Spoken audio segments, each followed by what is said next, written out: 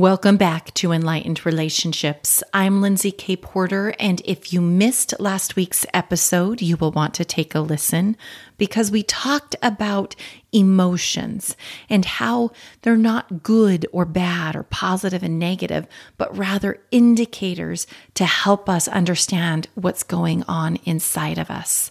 So make sure you take a listen. This week, we are going to talk about stress and what stress is and what you can do about it. So let's dive in. Are you sick and tired of your life and relationships being so difficult, resulting in that endless, frustrating cycle of directing, correcting, and ordering the people in it, ultimately draining you of your happiness? So, how are people like you and I, who care and are willing to invest in our relationships, people who are willing to take ownership of our behaviors and actions, how are we able to make the changes necessary to create intentional relationships? Well, that is the question, and this podcast will give you the answers. My name is Lindsay K. Porter, and welcome to Enlightened Relationships. Hi, everyone. I am excited to be here with you today and to talk about stress because I don't know about you, but with the upcoming holidays, this time of year tends to be more stressful with all the things that we need to accomplish and time that we spend with friends and family. So there tends to be more stress this time of year, though it's not only this time of year. Okay, but I wanted to talk a little bit about stress and what stress is. Stress is a feeling we experience quite often in our life. Stress generally refers to two things. It's the psychological perception of pressure that we have, and it's the response to our body that happens. Stress is a necessary part of life, and it can be useful. When you encounter challenges and the uncertainties of life, stress kicks in so you can react. When we perceive danger, it sets off an automatic response system in our brain known as our fight or flight response. And when it's activated, these hormones are released in our body to help us address an immediate threat. So it is and can be useful. Here's the thing though. I want to talk today about two types of stress: eustress and distress. And I'm going to go into what each of these are and give you some examples of them. But when we're dealing with stress, I tend to categorize it in eustress or distress, something that's beneficial versus destructive. So let's talk about eustress. What is eustress? Well, it's a doable kind of stress, if you will. Eustress happens when you're faced with a challenge and you know you can handle it. It might take you outside of your comfort zone in a good way, but you know you'll be able to handle the experience. What's interesting about eustress is the name actually stems from the Greek prefix you. And what does that mean? It means good. So eustress literally means good stress. When you're in a state of eustress, you might feel sensations of satisfaction, motivation, excitement, the possibility, the potential of what an experience might bring. That's eustress. I want to give you some milestones in life that you might experience eustress when you embark them. The first one that comes to my mind is the birth of a child. I've never been a parent before. Don't know what this experience is going to be like. Don't even know if I'm quite capable to handle it, but I'm going to have a baby and I'm going to figure it out. And so you can have that excitement, a possibility of what's to come. What about a marriage? A marriage is another form. Being wed to the person you love is another form of eustress. You've not been married before, not sure what the experience is going to be like, but you're open to the possibility of what's to come and have some means of excitement that you'll be able to create a wonderful marriage.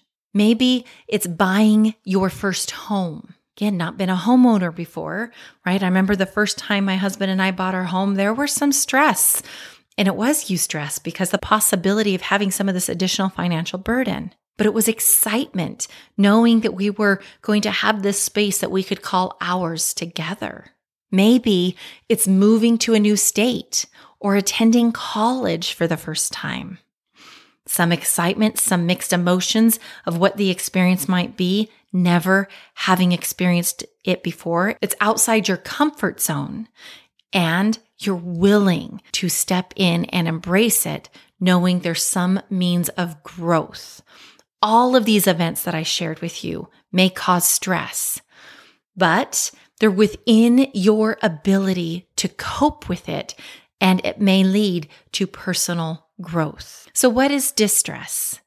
Distress is typically accompanied with feelings of overwhelmment and anxiety. And these are typically perceived as negative and unwanted emotions. Distress happens when you're outside of your comfort zone and you're feeling worried, or maybe there's danger, or even something's life-threatening. This is the kind of stress that exceeds your personal ability to cope with a situation. Distress hinders your ability to function normally. It's harder to think clearly or even communicate what it is that you're experiencing.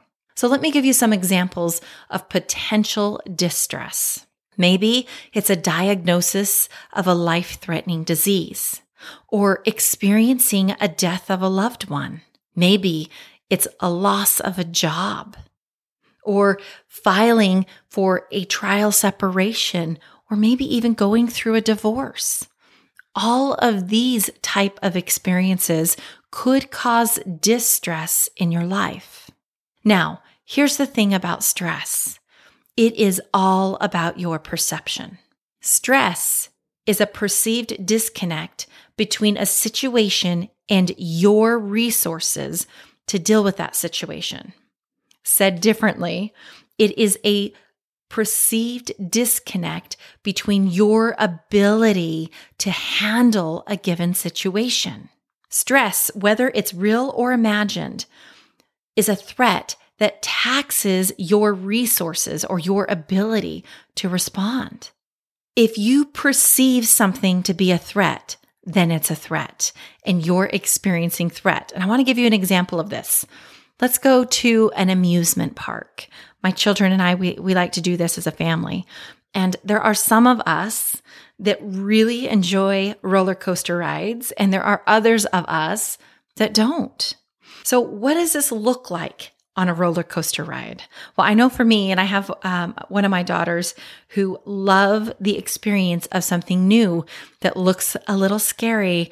Not sure, my heart's racing, like I'm feeling this stress, but it's eustress that I'm experiencing because it looks like it might be something that could be fun and thrilling, a wonderful experience to go through. And there are others in my family that could look at a roller coaster ride and decide to keep their feet on the ground because it's too scary and it induces that distress feeling that they're not capable of experiencing something like that. It's important to note that different people will have different reactions to every situation.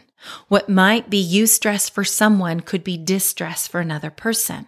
So it's impossible to categorize every situation universally as distress or eustress. Your interpretation of a situation depends on your personal experiences and perspective. So where you can, try to think about stress as neutral. Neither good or bad. It's just something you're experiencing. Because when you can think of it as neutral, you will allow yourself to examine the stressor that you're experiencing and explore why it creates a challenge for you. One of the best ways to manage stress is shifting your interpretation of it so you can better manage it. When you experience a stressor in your life, The goal would be to try to channel the force of that stress into an opportunity of growth and transforming it into that eustress. Let's just give an example here. A stressor might be an assignment at work of a big project with tight deadlines. Is this stressful? Absolutely. Though ultimately the impact, whether it's positive or negative, is a function of how you interpret that stressor and then respond to it. Let me dive into this a little deeper. If your interpretation is along the lines, wow, I'm never going to be able to accomplish this project in this time frame, then the impact of that stressful event will be negative for you and probably demotivating. However, if you can get a little bit under the surface and see what's there, you may discover a reason to turn that stressor into something that's more motivating. Perhaps your initial response of being upset was actually due to the fact that you want to be successful at work and work is important to you. Then you can turn that situation or that event into something that becomes motivating for you to take action. The bottom line here is if your interpretation of the impact of a situation is overwhelming or destructive, it's going to be much harder for you to move forward. However, if you're able to tap into that growth-oriented perspective, then you can take more resourceful action and learn from an experience. I want to give you some coping strategies for stress. The most important thing for you to do is to calm your brain and to reverse the stress response. Because when you reverse that stress response, it's going to allow you to process it differently and you'll be more resourceful in how you process it. So, how do we calm our brain? I'm going to share 3 things that I have used in my life that have helped me. The first thing is take deep, long breaths. What does this look like? It's inhaling for 5 seconds, holding your breath for 2 seconds, and exhaling for 5 seconds.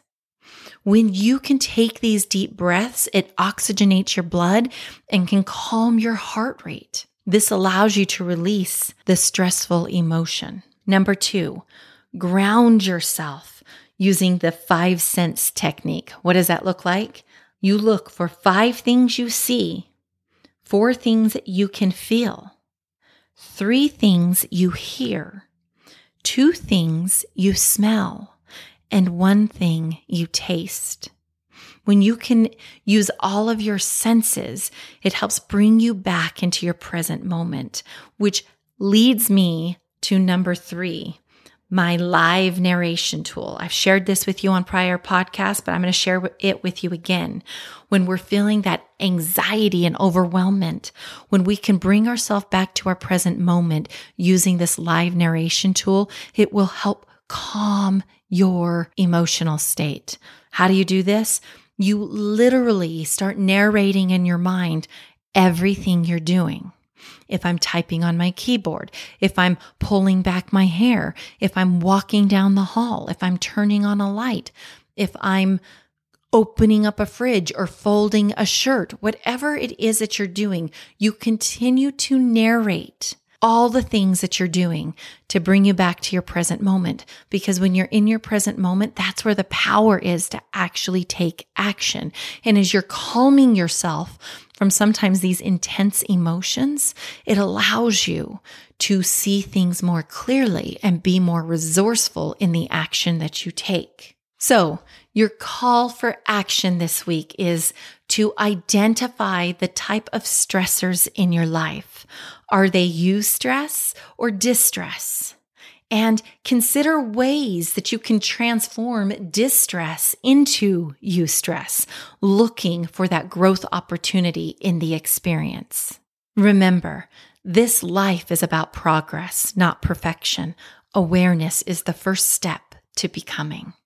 Join me next week as we continue to change the lenses through which you see your relationships while becoming enlightened. Thank you for listening to Enlightened Relationships. If you are enjoying what you're hearing,